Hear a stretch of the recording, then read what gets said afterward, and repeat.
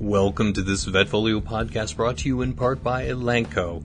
We're pleased that you've decided to join us as we explore the topic of keeping up with ticks, how the CAPC map can help you protect patients with our guest speaker, Dr. Susan Little. Please note the information in this session is intended to provide you with practical and timely information to assist you as a veterinary professional. The views and opinions provided are those of the presenter and do not necessarily represent the views, opinions, or policies of VetFolio and its sponsors. Now let's dive into our session with our guest speaker, Dr. Susan Little. Hi, everyone. Thanks for joining the podcast. I'm Susan Little, and in this section, the third of four in a four-part series, I'll review some of the available tick control options for protecting pets from ticks and limiting the risk of infection with the disease agents they transmit. Now, first, spoiler alert, there isn't one best product or one single recommendation that will do everything we would like it to do in the way we would most prefer. So it isn't an easy one-answer-fits-all solution. But we do have excellent tick control products available and more on the way, the best I have ever seen in my career. So really, there has never been a better time to be choosing tick control for pets or a worse time to be a tick trying to feed on one of your patients. That doesn't make it easy for us, of course. There really are a huge array of choices, but fortunately, there's several good ones available. So first, why recommend tick control at all?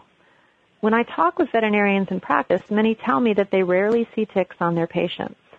Now, I know some of you listening from high-tick areas in Missouri or Tennessee or my favorite, Oklahoma, or up in the Northeast, maybe Connecticut or New Jersey, or even in Maryland and Northern Virginia where it is all ticks all the time, might find that hard to believe, that some vets believe ticks are fairly uncommon on dogs and cats.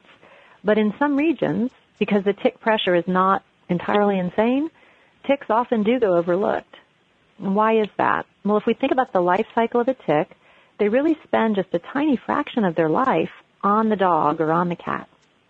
A typical hard tick life cycle takes about 2 years, 3 years in some areas, or they might manage to complete it in 1 year in others. But on average, it's about 48 months for the tick to go from an egg-laying female to the next generation of egg-laying females.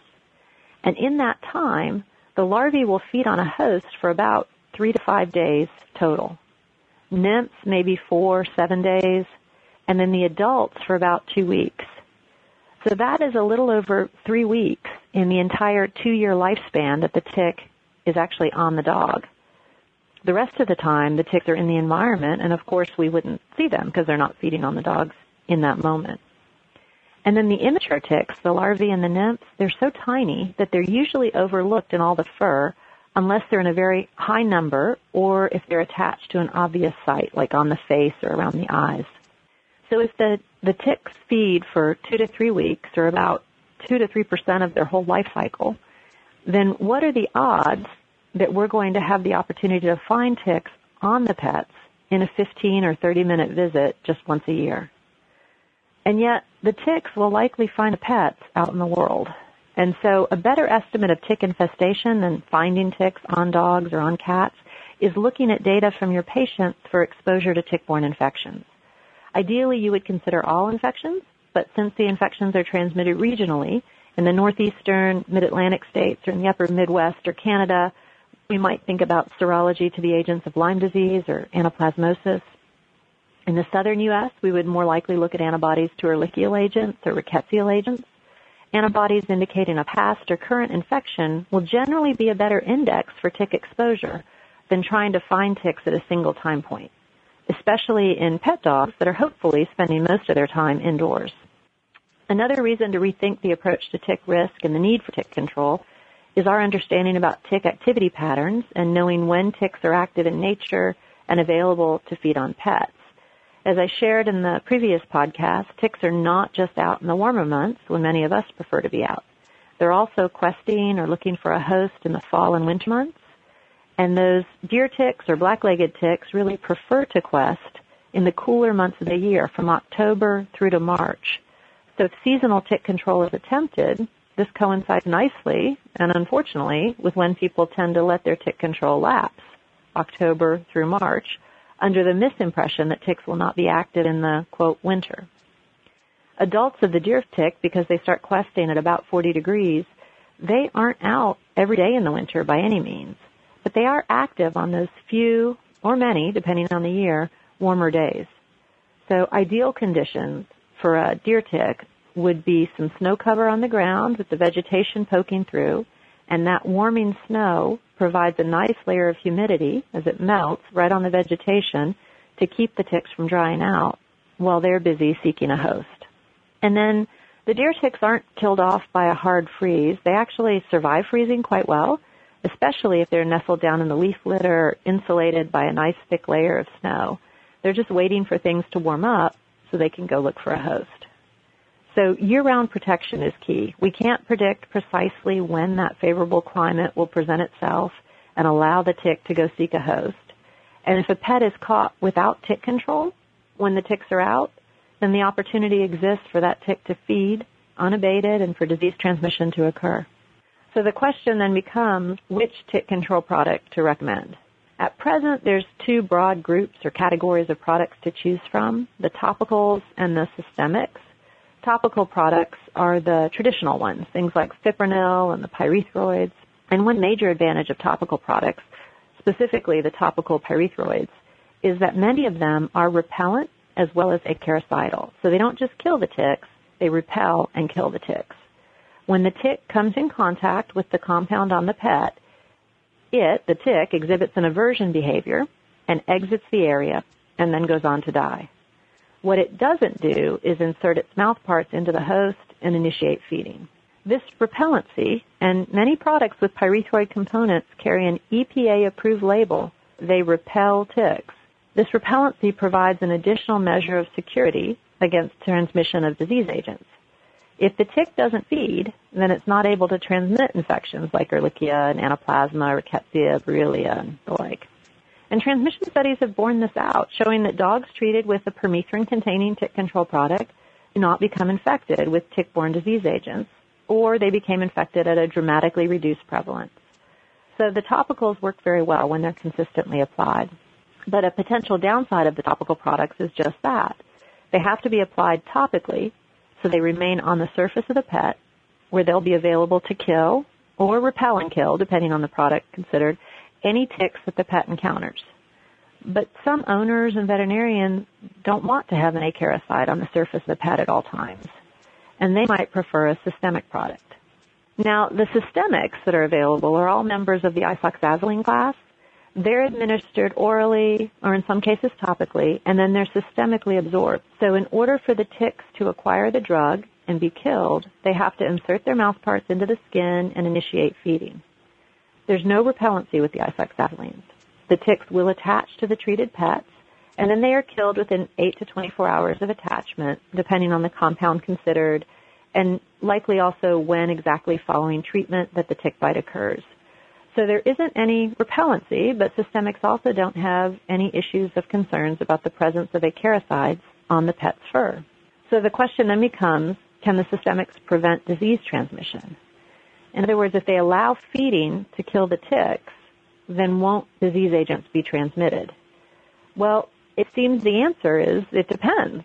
Organisms that take longer to be transmitted, protozoa like Babesia, for example, their transmission is blocked by isoxazoline treatment.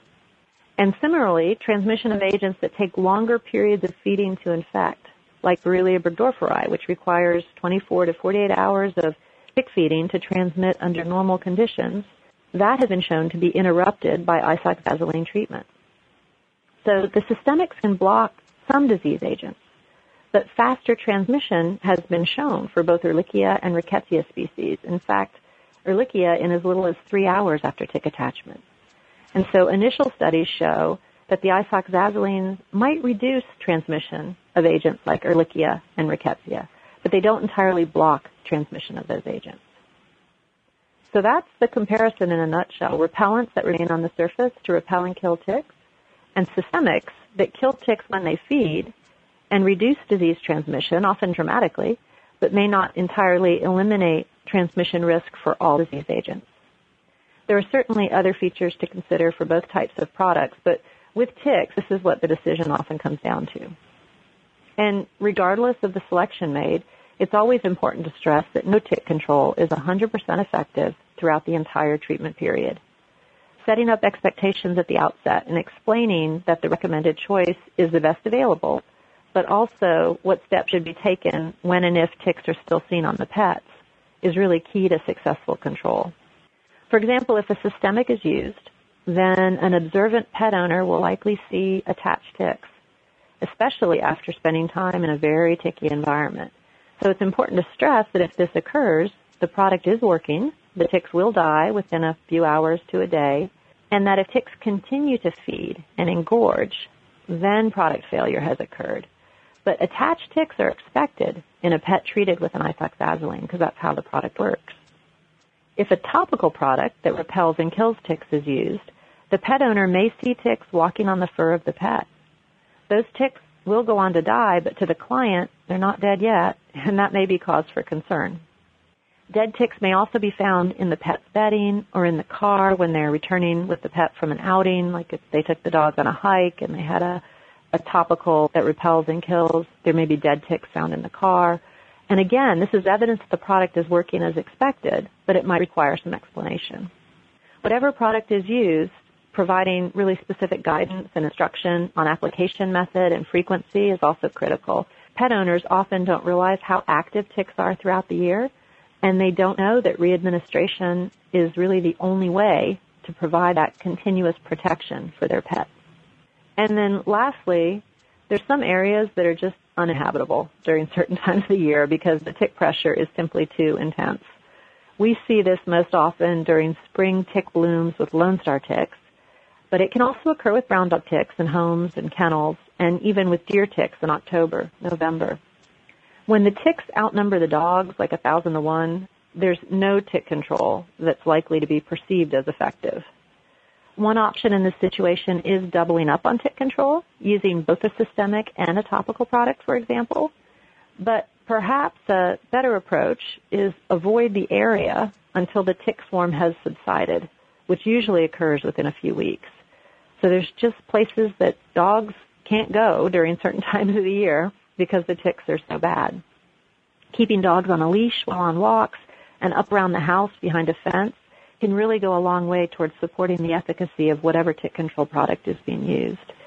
If there's a home infestation with brown dog ticks, and that's the issue, then an exterminator may be needed to knock the infestation back to a level that the dog-applied acaricides, whether they're systemic or topical, can then control.